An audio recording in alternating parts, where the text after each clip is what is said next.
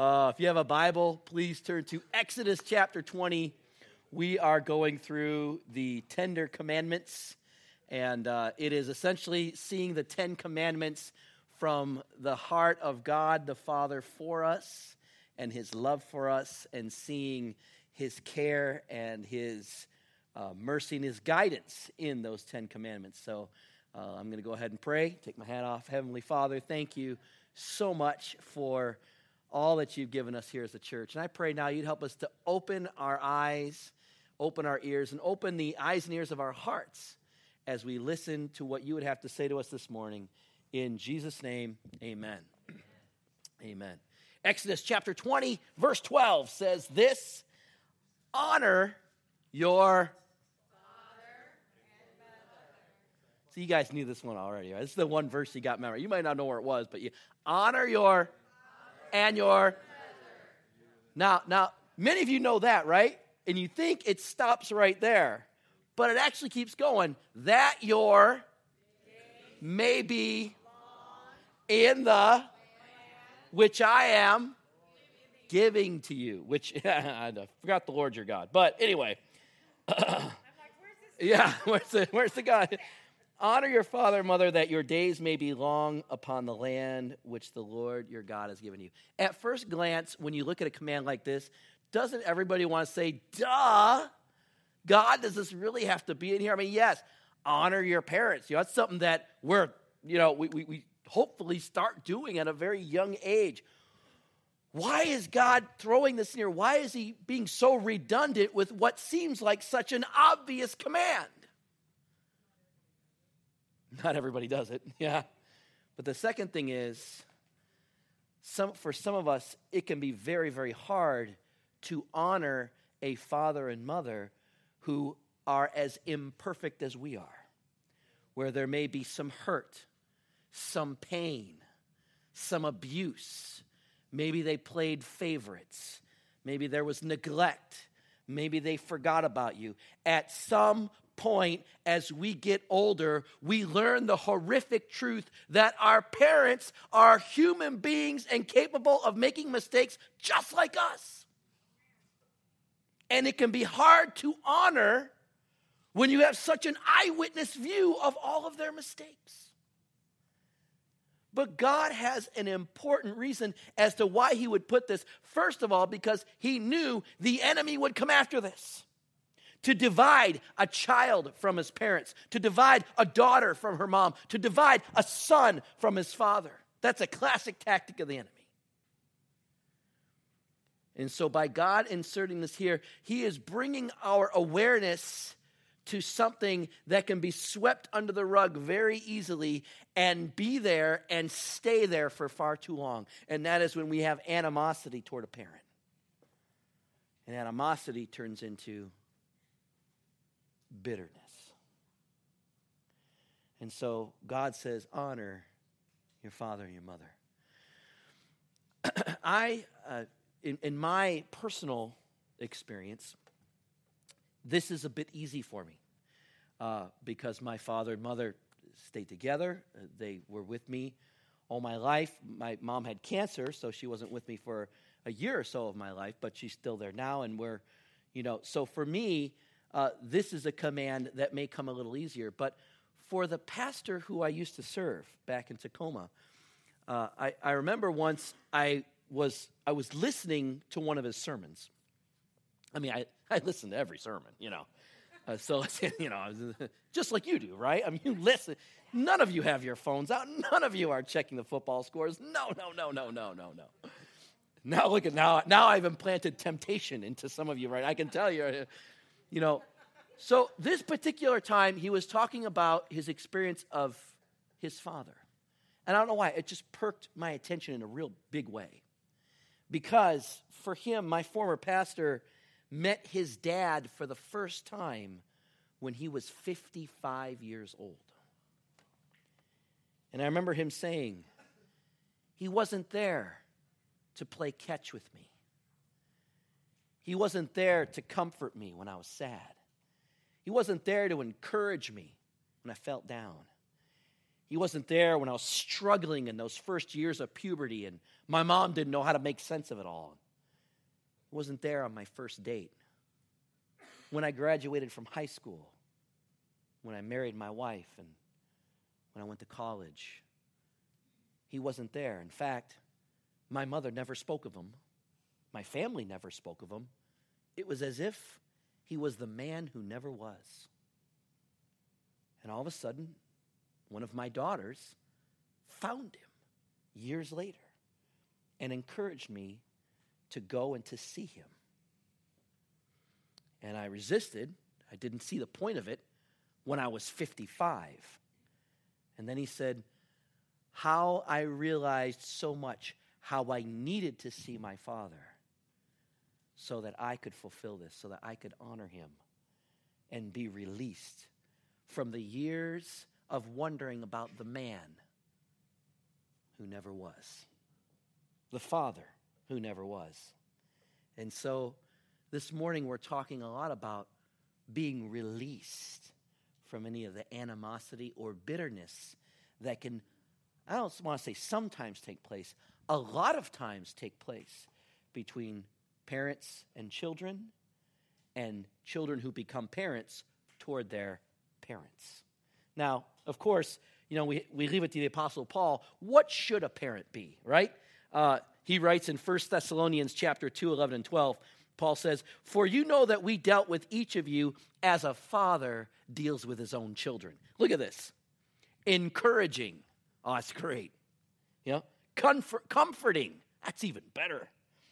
Urging you to live lives worthy of God. Man, ain't it great to have a cheerleader in your corner saying, man, God's got a plan for you. Go for God's best. You've got greatness in you. God's going to anoint your life for something. Go for it. This is what Paul's talking about. He says, we dealt with each of you as a father deals with his children. What he should have said, as a father should deal with his children. Encouraging, comforting, and urging you to live lives worthy of God, who calls you into his kingdom in glory. Listen to me. Listen to me real closely. There's something I have learned.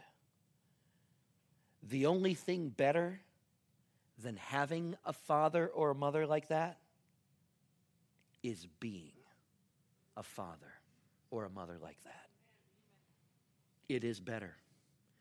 Everything I ever wanted from my parents, that's all great. But man, I get it 10 times returned when I am that way toward my children. The only thing better than having a father who is a comforter, an encourager, and a cheerleader to get you into doing God's best is to be that father or mother. And by the way, it's not just for my own children. God has not called us to exist for our own families. That my children are doing great is great, but my children theologically are me. My wife theologically is me. God has called us to love and serve others. So the only thing better about having a father or mother that invests that into our lives is to be that father or mother to all of the lonely, broken people that God brings into our lives. Whether it's a friend, a coworker, that annoying neighbor boy down the street. Being that father or mother to them is part of the healing in receiving what we didn't receive. Think about it. Maybe you were growing up and you didn't receive a lot of encouragement. Then I believe the Lord's charge to you is then become an encourager. Maybe you didn't receive a lot of comfort. Then become a comforter. Maybe you didn't receive a lot of mentorship or coaching or guiding in your life as to what you should do. Then become a coach or a mentor or a guide. Maybe you didn't have a lot of discipline. And you look back now and realize, man, if somebody would have cared enough to tell me no and give me a curfew, maybe I wouldn't have ruined 15 years of my life. Then become a disciplinaire in love. Maybe you didn't receive love. Maybe there was neglect. Maybe there was abuse. Then become a lover. And finally, maybe like my pastor, your mom or dad just wasn't there. Then be there. Be there. every moment you can, because life is a vapor. We are gone here and gone before you realize it. Some of my greatest friends now are people in their 70s and 80s. And when I talk to them, they tell me how quickly it goes by, and that these are days that'll never come again. To make the most of each moment, not waiting for that mythical day when you'll have time to love your kids or to love your wife or to love your family or to love the people God's brought in your life. If we're waiting for that mythical day, we will wait until our dying breath, realizing we missed the opportunity. So what's Paul saying? Become that which you didn't receive. The only thing better than getting it is by becoming it. Amen? Now, it may be natural to think if you've had, if you suffered some abuse with your mom or your dad, it's natural to think, you know what, this commandment probably doesn't apply to me. I mean, God knows the just the horrible things I went through with my own parents, and I think that I probably qualify to get a pass on this one, because there's absolutely nothing to honor about parents who may be abusive or abandoned or are very hurtful or unhealthy. But the fact is, this counts for all of us. There is no pass in this. There is no exceptions. God says, honor your father and mother, because the command is not against us. The command is for us. And we'll see in a moment why. In fact, it's so important to God that he even repeated this command in the New Testament. God doesn't repeat every one of the 10 commandments in the New Testament, but this one is specifically called out in Ephesians chapter 6, verses 2 and 3, where Paul reminds the people who are reading his letter, honor your father and mother, which is the first commandment with a promise. What is the promise? A long, blessed life in the land that God is giving you. God's giving you land, provision, place to live, things to live with, things that'll keep you alive, and long life. Well, of course, a lot of us, if you're like me, you think, okay, all right, Tom, maybe you could convince me that this is the right thing to do, even though I've had a horrible mom and dad. And you know what? Someday, I'm sure I will be ready to do it. But I am just not ready to do it today. I have said that so many times. You know how many times I've said, you know what? Today is the day I'm going to start my diet. And then I get a call, hey, they're giving away free donuts at Krispy Kreme's. You know what? I'm just going to go get some Krispy Kreme. I'll repent later. That if we're waiting for that mythical day to do what we know that God's called us to do, we will be waiting and waiting and waiting. And the fact of the matter is that mythical day will be just that, a myth. God says, today is the day. Take that first step right now. Because if we don't, God says we could actually live with something worse than whatever the abuse or the abandonment or the hurt was trying to produce in us. Because the fact of the matter is, when bitterness takes root in our hearts, it affects our relationships. It affects our work. It affects our judgment, believe me. It affects our decision making. It affects our finances. It affects our marriage. But most importantly, it affects our kids. They may not be able to see it at first. Even pastors may not see it at first. Counselors may not see it at first. But give it enough time. Bitterness will grow into a dark, ugly goblin inside our heart, waiting to burst at any moment.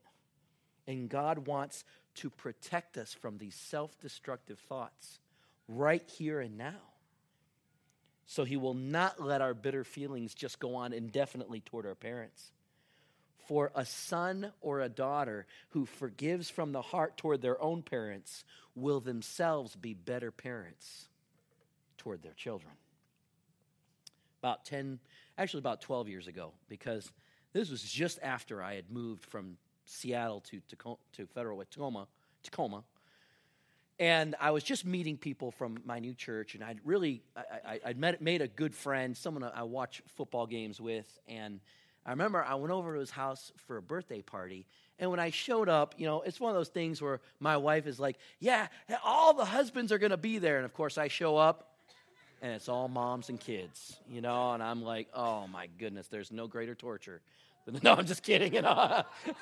Ladies, I love you. It's always, And so, but the father was there. The husband was there. So I was like, okay, we were good friends, and we'll hang out, and it's a kid's birthday party, and we were just new, so we didn't know anybody very well, but I knew him well enough, and all of a sudden he tells me, oh yeah, I'm heading to work.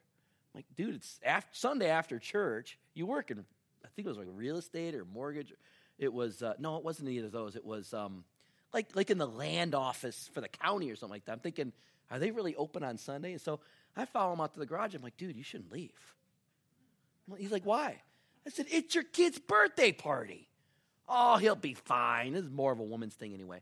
It ain't fine. Your kid's he's going to be in my office 20 years from now praying about this because you weren't at his birthday party. He's like breaking out the pastor card, huh, And I'm like, yes, I love the sound of that. So, we start getting into it in the garage. Now, you might say Tom was a part of it. You didn't want the only dude at the party to leave. That might have been part of it. So all of you who are thinking that, there's a percentage of that's true. But an even greater percentage of it was, dude, your kid wants you at his birthday party. He wants dad to be there. If you're an over-the-road trucker and you got to be gone for 5 days, that's one thing. But, you don't have to go. Stay. And I remember just thinking to myself, these are the kinds of things that begin to develop the bitterness. When we begin to choose our time, and he looked at me and he said, you know what? My dad was never at any of my stuff. It'll be fine, Tom. I turned out okay. And I remember thinking in the years later, that was something important, he said. His comeback to me was, well, my dad never came to my parties. So why are you busting my chops over being at my own sons? Bitterness can become a cycle and a cycle and a cycle and a cycle and a cycle. And God's saying with this commandment, I want to break the cycle so that you have a long and blessable life. Because bitterness is the wall that keeps all the blessings of God out. Self-destructive thoughts is the wall that keeps all of the blessing of God out. Don't believe the weird preachers who tell you that God can do everything. There are some things God can. He will not force his blessing on anybody.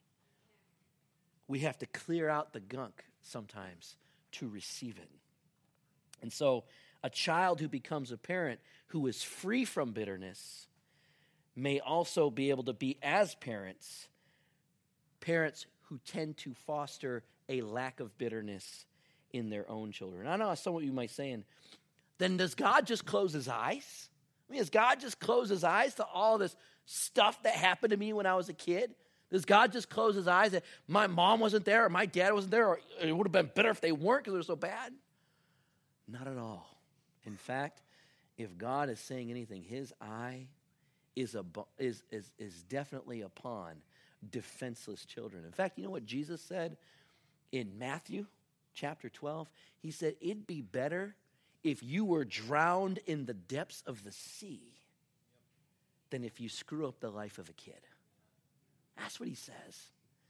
So that does not go beyond God's heart at all. In fact, if I could say anything, the grace and the mercy and the favor that I see poured out on kids who suffered from abuse, it's amazing to see God's justice when we walk out those hurts in the right way. They just soar into the heavens. They live in such an incredible way that I may not ever understand because I don't have that. I've never had to be healed from that because I've had my mom and dad in my life. God's eyes are wide open to everything that's ever happened to us. And he knows if we take the opposite of this command, honor your father and mother, but for some of you, it's okay to dishonor them, hate them, be bitter, be mad, be angry. Oh, you'll be so blessed if you do that. God's saying, no. Learn how to honor. And so how are some ways to honor? I'm going to give you 2 this morning. First one, and there's more, but here's the first one. Love them by spending time with them.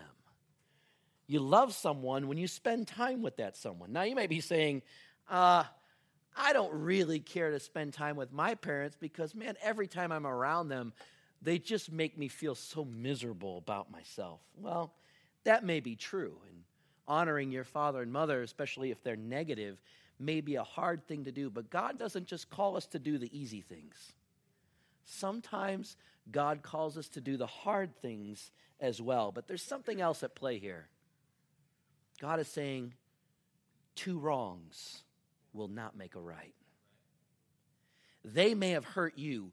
You hurting them back keeps you locked up in the past with pain and bitterness, unforgiveness, and anger. And it blocks any sort of blessed future that God wants to give us. And so God says, love them by giving them time. Go and see them no matter how hard it may be. Now, if there is destructive abuse, and I've met with some people where being with their father or mother would not be a safe thing for them to do. And I get that. And I understand some of you may be working with a therapist in order to take some steps just to be in the same room with your father or mother. Take those steps, work with that therapist, keep on those steps toward forgiveness. But for some of you, I understand it flat out may not be an option for you to be in their presence. They may not even be here anymore on earth, but for the ones who are, it might not be the best idea. Here would be my advice for you. Write them a letter. Write them a letter. Tell them how great God's been in your life, some of the great things he's doing in your life, the encouragement you've received from Jesus, and how you're thankful that they gave you life. Nothing else, they did that to be able to enjoy the goodness God has given you. Amen? Amen. You know,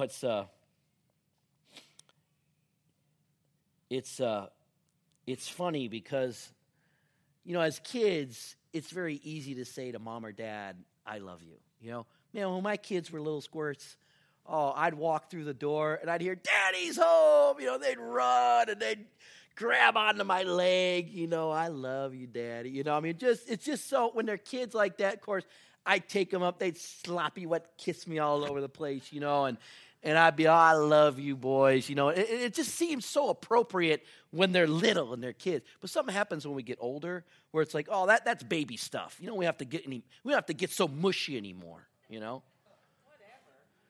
I know. Arnita's giving me the stink eye. Like, you're going to hate this story. So one time, a few months ago, my oldest boy is 12 now. And he's so affectionate, and he loved to hug.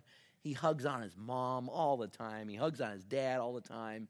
Doesn't hug his brothers, but that's okay. You know, no, he does hug his brothers, but anyway, we'll move past that. So one day he's coming out of school, and I see all his buddies around, and he drops his book bag, and he runs up, and he gives me a big hug. And for some reason, I freaked out. I'm looking at his friends, and I'm like, you know what? I don't want his friends to make fun of him. So I just kind of go, not now, Johnny, not now, Johnny. And I kind of step back, and I do this. You know, hold on. It gets better. It gets worse. and I looked at him. I said, man, we probably shouldn't do this in front of your friends. I don't want you to get made fun of. You know what he said to me? I don't care what they think. I don't care what they think. And I'm thinking to myself, who's got the issues here? You know, my son, you know, I'm like, and I'm realizing, you know, I grew up in that tough guy world, that tough guy image that, you know, you don't hug, you know, you just walk around growling at everybody because you're just the toughest guy in the world, you know, and that's the world I grew up in. And even at my age, it is hard to shed that because it had been so sown into me. And when he looked at me, I don't care. I don't care what they think. And I remember thinking to myself, man, from now on, I'm the one that learned that day. I'm never going to do that again. He runs up, gives me in fact, I'm going to run. Yeah, you guys are like, our pastor is healed. Amen. But what's interesting is it works both ways, doesn't it? Because for some of you who are parents and you have sons or daughters that are older, or maybe you're a son or daughter with older parents, I tell you, it feels good to hear them say, I love you, doesn't it? I told my mom once recently that I loved her. She started crying on the phone. I never realized sometimes that she still needs to hear that feels good for a mama to hear. One time, I have 3 sons. 2 of them are very vocal and affectionate. One is fine. He's just not very vocal about it. Doesn't talk about his feelings, doesn't need affirmation. He's not like me. He's so level-headed and he's just like even keel and balanced. He's everything. And it's just like Tanya. Yeah. He's everything I wish I could be, And so I don't know if it was a moment of insecurity or what, but he's just never, I couldn't ever remember him saying, I love you, Dad. And so maybe I was fishing for it. I'm not sure, but I was we were sitting down once and I said, son, are you proud to be a Nackie? Are you proud to be a Nackie? Are you proud to be my son? And he just kind of looked down. Who's this guy, What's his insecurity problem, He kind of looked down and he didn't say anything. It was like 10 seconds of awkward silence. So I quickly changed the subject. And he went, great. Oh, yeah. We both kind of changed the subject.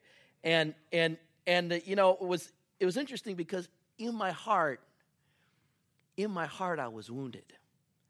And I even talked to my wife about it sometimes. She's like, you gotta let, they love you. You got to let that go. You got to quit asking, and let that go. But in my heart, I was wounded. And what parent doesn't want your kid to say, man, there's no dad in the world like you, right? You're the best, but I didn't get that day. I was kind of hurt by it. So, but the great thing about being a guy is I forgot about it. And life went on, football games came, nachos, totally lost thought of it. And I really did lose thought of it for a long time. I can't tell you how long, but a long time. And finally, one day, it was my birthday. I don't think it was my actual birthday. It was just the day that me and my family were celebrating my birthday. It was this year. And for some reason, I had been with my kids all day. And I think, I can't remember if I picked them up from school or whatever, but I had them with me. And I'm doing a bunch of church stuff. I dropped off some food for a family. And I went and bought some food cards to give away. And I was finishing up my sermon. And I prayed for a few people over the phone. Just a typical day in the life of a pastor. Nothing really special about it other than they saw what I do. And that's what I was doing. And finally that night we were having dinner and all that, and I remember saying, you know what, you guys, I'm really because we go around and we say what we're thankful for, and I don't know why, but I just said this before they started. I said, I know that Daddy works a lot of nights and weekends. That's the life of pastoring. It's a lot of nights and weekends. You're gone a lot. I said, I know there's nothing that can bring the time back, but I am so thankful for the grace you guys show me for being able to let me do what God's called me to do. And I said, I get it. As a dad, as a son, you probably wanted your dad to be an astronaut, You wanted your dad to be a pro football player, At the least, you wanted your dad to be rich, right? Come on, that always helps, I said, I know there's probably, if you could make a list of things you'd want for a dad, you probably wouldn't want pastor as one of them. And I said, I get that. I said, but I thank you for, just being there for me. And as we went around, it came to this one son, and he said, Dad, you're my hero. Do you remember that, Tonya? He said, Dad, you're my hero. I'm so proud to be your son. Oh my gosh. I mean, I held it together there, but man, I excused myself and I just broke. It felt so good. It felt so good. But you know what's interesting? I don't want it to stop. When I'm older, had to save that one there. And I've preached my last sermon, ran my last race, fought my last giant. And I'm lying there, and within days I will transition from this world into the next. I still want my son to come up and say, Dad, I love you, and I'm so proud to be your son. It reminds me as a parent, but it also reminds me as a son that my parents need to hear that as well. That it's not just something that's understood between us, but that there's actually a very powerful spiritual thing that occurs when I say, Mom, I love you, and I can't wait to spend some time with you. Dad, I love you. I can't wait to spend some time with you. We love them by spending time with them. The second thing is, we honor them by forgiving them. Forgiveness means to let go or send away. To send it away or let go. Both of those are they're no longer with you. Now you may say, Tom, you have no idea what I've gone through. And the fact is, you're right, I don't. I may not be able to understand it even if you told me. But God knows what you've gone through. And God knows all about it. When it comes to forgiveness, think of what Jesus went through.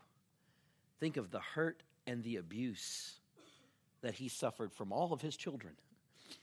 Jesus is our brother, but he's also our Father. He's also the God above over all of us. Think about what we did to him. What did he say at the cross? Father, forgive them. What did he say to the thief? I forgive you. What did he say to the woman caught in adultery? I forgive you. What would he have said to the man? Only they didn't go find the man. I forgive you. You know? Jesus is not asking us to do anything that he himself didn't have to do. But the fact of the matter is, when it comes to true forgiveness, it's the innocent party that almost always pays the most. When it comes to true forgiveness, it's those who have been hurt, not the hurters, but those who have been hurt that typically have to pay the highest price in that forgiveness.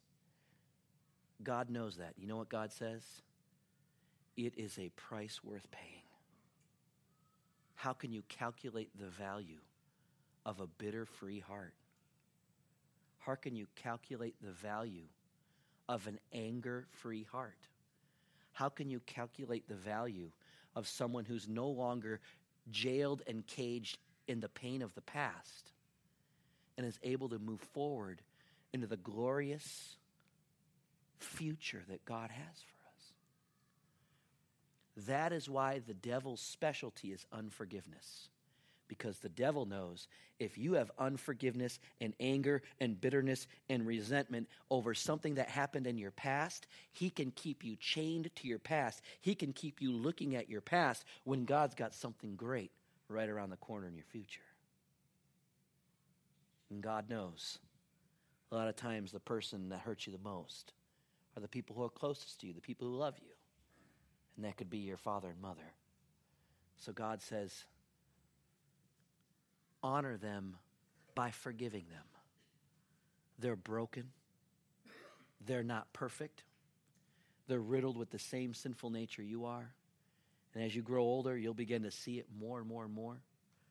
In some ways, I know if my mom and dad were here, they'd probably go, I don't know about that. But in some ways, my parents now come to me for advice in some things. Not that they're my children, but I've begun to see areas of their weaknesses. I've talked to them about it, and so now they're like, I'm like this. How do you think I should handle this? Because I don't want to handle this the way I normally like. Like, wow, Mom, wow, Dad, here would be my advice, It's very forgiving. It's very empowering when you can forgive, and all of a sudden, all of the power of that pain of the past is broken under the freedom of forgiveness. Whether it was a mom, a dad, uncle, aunt, grandpa, grandma, we send it away. And don't give the enemy any more power to keep us locked up in the past. Though the price is steep, the one who forgives will know and experience the blessings of God.